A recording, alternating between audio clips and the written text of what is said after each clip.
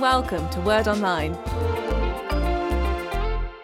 Hello and welcome to Series 5, Episode 8, and this is the Parable of the Sower.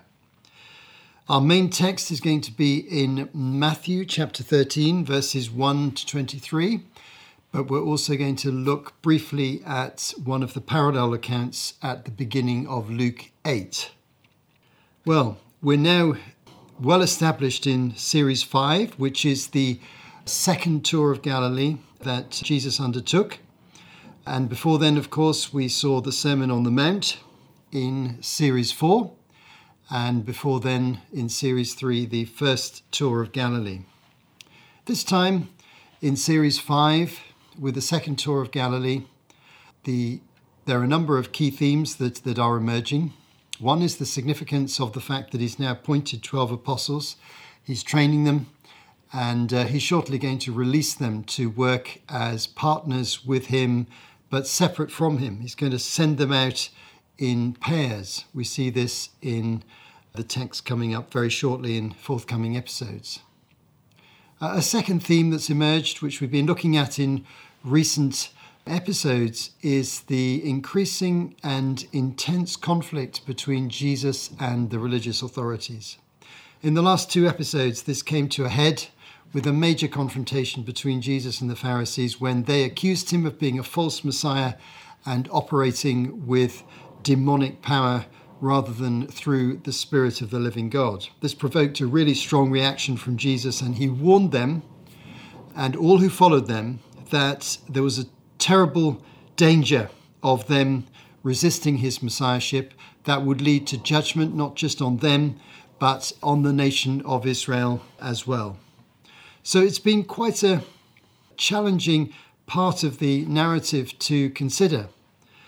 Conflict is in the air, tension is in the air, and the crowds are confused, not really sure which way to go. Many people keen to follow Jesus, many of them loyal to their religious teachers and leaders like the Pharisees. Jesus is traveling around with his 12 apostles, as I mentioned earlier, and we get a glimpse of the wider group of people with whom he travels in this particular episode. So I'm going to start in Luke chapter 8. And at the beginning of Luke 8, Luke describes the parable of the sower. We're in fact going to read the account in Matthew, which has slightly more detail. But we just want to capture something about the context, which is recorded beautifully in Luke's account and not recorded elsewhere. So I'm going to read the first 3 verses of Luke chapter 8.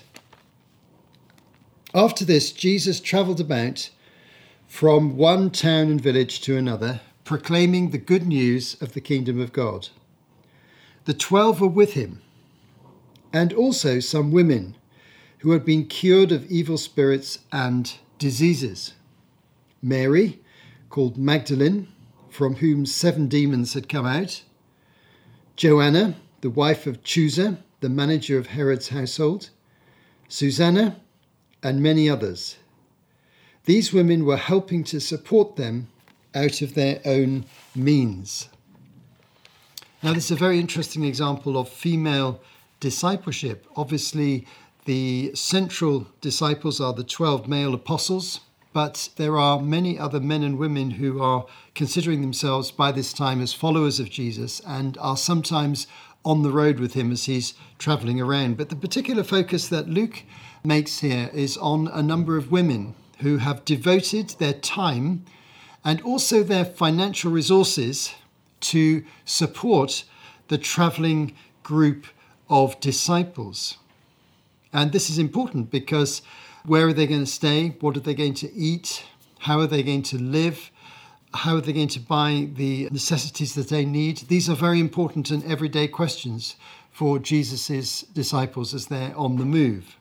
And although many people were hospitable to them, they often had to make their own arrangements and they incurred cost. This is something not often discussed, but it's a fairly obvious point. Now, we find out from John's Gospel that Judas Iscariot had the responsibility for managing the finances of the group, which he didn't do very well because he stole from that corporate financial fund. But the women here are notable for the fact that they sacrificially invested their own resources. They must have been women who had some strong financial resources to be able to do that, and also the freedom to travel. We don't know all their personal circumstances, but it's worth just pausing for a moment and commenting on a couple of them. We've got here, for example, Mary Magdalene, who had experienced Jesus setting her free from evil oppression. Now, in popular mythology, Mary Magdalene is sometimes described as a prostitute, sometimes described as having some kind of a special relationship with Jesus. None of this appears in the New Testament. Let's be very clear about that. And so we should really stick to the picture of her given in the New Testament, which is much simpler than that and doesn't have those sinister overtones that have sometimes been added in much later on. Mary Magdalene was a sincere follower of Jesus who'd experienced a remarkable deliverance and healing, and who very sacrificially gave her time and her finance to support the travelling group of apostles, and she appears later on in the story, as we will find out. The second person of interest here is Joanna, the wife of Chuza, the manager of Herod's household. This is a very interesting description. The Herod mentioned here is Herod Antipas, the ruler of Galilee. Herod Antipas lived, as I've mentioned in previous episodes, by the Sea of Galilee in a large town called Tiberias, which is further south of Capernaum, where Jesus based his ministry and from where he went around the country. Now, Herod Antipas hasn't at this point met Jesus as far as we know, but we do know from John chapter 4 that a royal official in the Capernaum area experiences a remarkable miracle in his wider family. We know that a centurion, a soldier in the Capernaum area, experiences a remarkable miracle in his wider family and household. And both of those men would have been directly connected to Herod's household, and they were living fairly close by to Herod's headquarters in Tiberias. So we already have two indicators of people associated with King Herod Antipas who were beginning to follow Jesus because of the incredible miracles that he was doing. Now we have a third and very definitive example here, and that is this lady Joanna, who's so convinced about Jesus that she's willing to leave Herod's palace, leave her husband temporarily and travel around with Jesus's followers for a bit in order to support them. And her husband is the manager of Herod's household, so a very senior man. We have three different strands of evidence which suggest that Herod Antipas has people close to him who are following Christ as disciples even at this early stage. But the presence of these women here also indicates Jesus' affirmation of female discipleship, something that comes over very strongly also in his relationship with Mary and Martha, as recorded in Luke and John's Gospel. But our main topic here today is the parable of the sower, and for that we're returning to Matthew chapter 13. This is the point when Jesus begins to teach in parables for the first time. And so we're just going to make a few introductory comments about parables. They can be described as a story with a symbolic meaning. A story with a symbolic meaning. And generally speaking, a parable is a story with one major point or theme or meaning.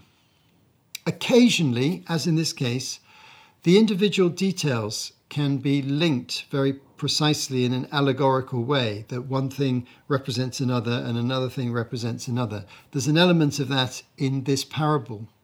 But generally speaking, you can't go down to that much detail. And the parables are best understood as having one central meaning. And these stories had two effects. One is they helped the people who were seeking to follow Jesus to understand things better. And secondly, to the contrary, they made it a little bit harder for people who were resisting Jesus to understand, because the truths Jesus was conveying were slightly hidden in the symbols.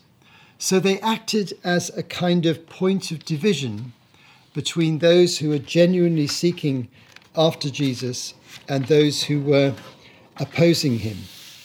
It's interesting that parables start to be used immediately after this major argument with the Pharisees and the major moment when they denounce him as a false Messiah, which is indicative of what the whole religious establishment was doing. And from then onwards, Jesus began to teach in parables. It was a deliberate strategy. Let's just read a few verses to indicate this. So just at the beginning, Matthew 13, verses 1 to 2. And the beginning of verse 3. That same day, Jesus went out of the house and sat by the lake. Such large crowds gathered around him that he got into a boat and sat in it. And while all the people stood there on the shore, he told them many things in parables. And then verse 34 and 35, Jesus spoke all these things to the crowd in parables. He didn't say anything to them without using a parable. So was fulfilled what was spoken through the prophet, I'll open my mouth in parables, I'll utter things hidden since the creation of the world. And from this we find that the use of parables is quite deliberate. So Jesus is now making people think. These things aren't said entirely plainly. They're said in a symbolic story, and you've got to work out the significance of that story. And your ability to do that indicates, to some extent, your attitude. The seekers find the stories helpful. And of course, they're memorable. And of course, Jews love telling stories, and parables were something that they used in their religious teaching. This is a very well-known parable. If you're familiar with Christian teaching or the New Testament or the Gospels, you will be familiar with this particular parable. But maybe you're not. And even if you are, we're going to look at it closely and see what more we can learn about this story. So, Matthew 13, verses 3 to 9. Then he told them many things in parables, saying, a farmer went out to sow his seed. As he was scattering the seed, some fell along the path, and the birds came and ate it up. Some fell on rocky places where it did not have much soil. It sprang up quickly because the soil was shallow. But when the sun came up, the plants were scorched and they withered because they had no root. Other seed fell among thorns, which grew up and choked the plants. Still other seed fell on good soil, where it produced a crop 100, 60 or 30 times what was sown. Whoever has ears, let them hear. Well, Jesus is describing here a common agricultural scene. Everybody would be familiar with what he's talking about. After all, he's in an agricultural area. And by the way, Galilee was one of the most fertile parts of the country, and many parts of Galilee were well irrigated. The River Jordan coming into the Sea of Galilee and then to the south, moving south, was the main source of water, and the lake had abundance of water. And so it was a fairly rich agricultural area. And people were small-holding farmers. In Jewish society, land was generally broken up into smaller units. There weren't so many commercial farms, although there were some. And everyone tried to have their own small holding. And in Galilee, there was a great effort to use the land to the maximum effect. And so this story would be very familiar. You sow the seed by hand. There are paths, there are rocky places. There's always the problem with weeds. And some soil is very fertile and some seed reproduces very effectively. When I first visited Galilee many years ago on a visit to Israel, I made a point when I was in Galilee of going out into the fields and into the hilly areas and just having a look at the soil, taking photographs and looking at the vegetation and the cultivation. Obviously, in the modern age, this was in the late 20th century, the cultivation and the irrigation is vastly developed and very effective. But if you go away from those areas and look at other areas, you can see just in the soil there all the thorns. You can see how rocky sometimes it is. You can see sometimes how rich the soil is, and you can pick up the soil and feel the richness of the soil. So there it is. The land is still much as it was then. And this story would resonate. People would understand this is our job. And of course, most people were smallholding farmers. It was an agricultural society. It wasn't a very heavily urbanized society. And in Galilee, there were very few towns of any huge size. People lived in the country and they farmed and they kept their animals. And that was their primary livelihood for the majority of people. Also, to note, this can be a hot climate too. My first visit to that country, to Israel, was in August. And it was a very, very hot month. I spent 4 weeks there, and I remember constantly facing the heat and the dryness, which has a significant impact on the agriculture, of course. So why does Jesus use these parables? The disciples were a bit puzzled. They'd heard him for many months speaking very plainly about things, and they wanted to know why he was using these stories. And the next section, from verse 10 to verse 17, is very, very important and a little bit hard to understand. But once you understand what Jesus is saying, it's very, very interesting and explains the use of parables very effectively. Let's read it. Matthew 13, verses 10 to 17. The disciples came to him and asked, "Why do you speak to the people in parables?" He replied, "Because the knowledge of the secrets of the kingdom of heaven has been given to you, but not to them. Whoever has will be given more. They will have an abundance. Whoever does not have, even what they have will be taken away from them. This is why I speak to them in parables. Though seeing they do not see, though hearing they do not hear or understand. In them is fulfilled the prophecy of Isaiah. You will be ever hearing but never understanding. You'll be ever seeing but never perceiving. For this people's heart has become calloused. They hardly hear with their ears, and they have closed their eyes. Otherwise they might see with their eyes, hear with their ears, understand with their hearts, and turn, and I would heal them.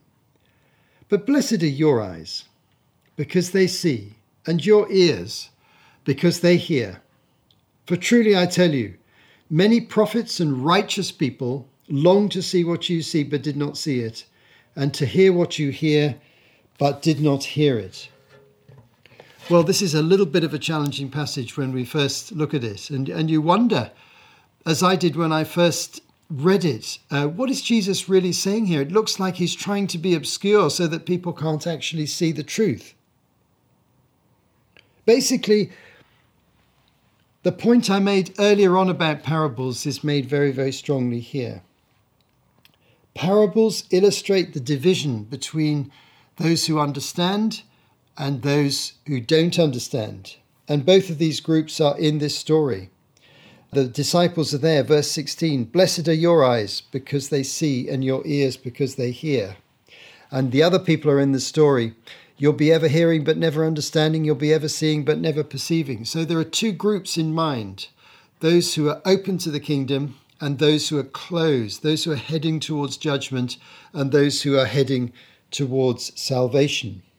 But in particular, it's interesting to try and work out what Jesus is doing by quoting from the prophet Isaiah. He quotes from Isaiah chapter 6, verses 9 to 10, and you have that quotation fully there before you. Let's just think about the original context. The prophet Isaiah was speaking to the people of Judah, the southern kingdom, at a time when they were very disobedient to God and they were heading towards judgment and ultimately exile at the hands of the Babylonian nation. That's the context. Isaiah anticipated this exile prophetically. He was called upon to speak to the people, but God said to him, as you speak to them, it's not going to produce a result of the nation turning around. They're going to continue in their negative views, apart from just a remnant, which is described in that passage as a holy seed in the land. So basically, this prophecy suggests that Isaiah's words to them won't be received, and they won't receive the grace of God, and they'll end up in judgment. Now, in what sense is this being fulfilled in Jesus' day? Well, I think Jesus is drawing a comparison between the experience of Isaiah's listeners and his listeners. Isaiah's listeners were a decadent Jewish nation who were spiritually in a bad place, who were unbelieving, who were hostile to the God of Israel. And the listeners in Jesus' case, those influenced by the Pharisees and by skepticism in Israel, were likewise hardening their hearts towards Jesus' message. As we have seen in the previous 2 episodes, very clearly demonstrated, we need to connect this parable very clearly with what's just happened beforehand. Jesus has warned, if you harden your heart, you're going to end up in judgment.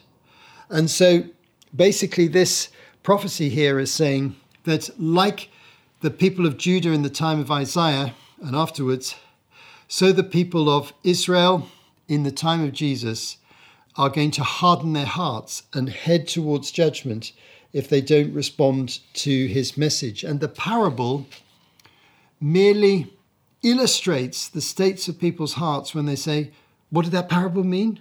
We don't understand that parable. Well, why don't you understand it? Because not just because there's a mental or intellectual problem, but because there's a spiritual problem, because you've got a blockage inside you and you don't want to see the truth that is being expressed.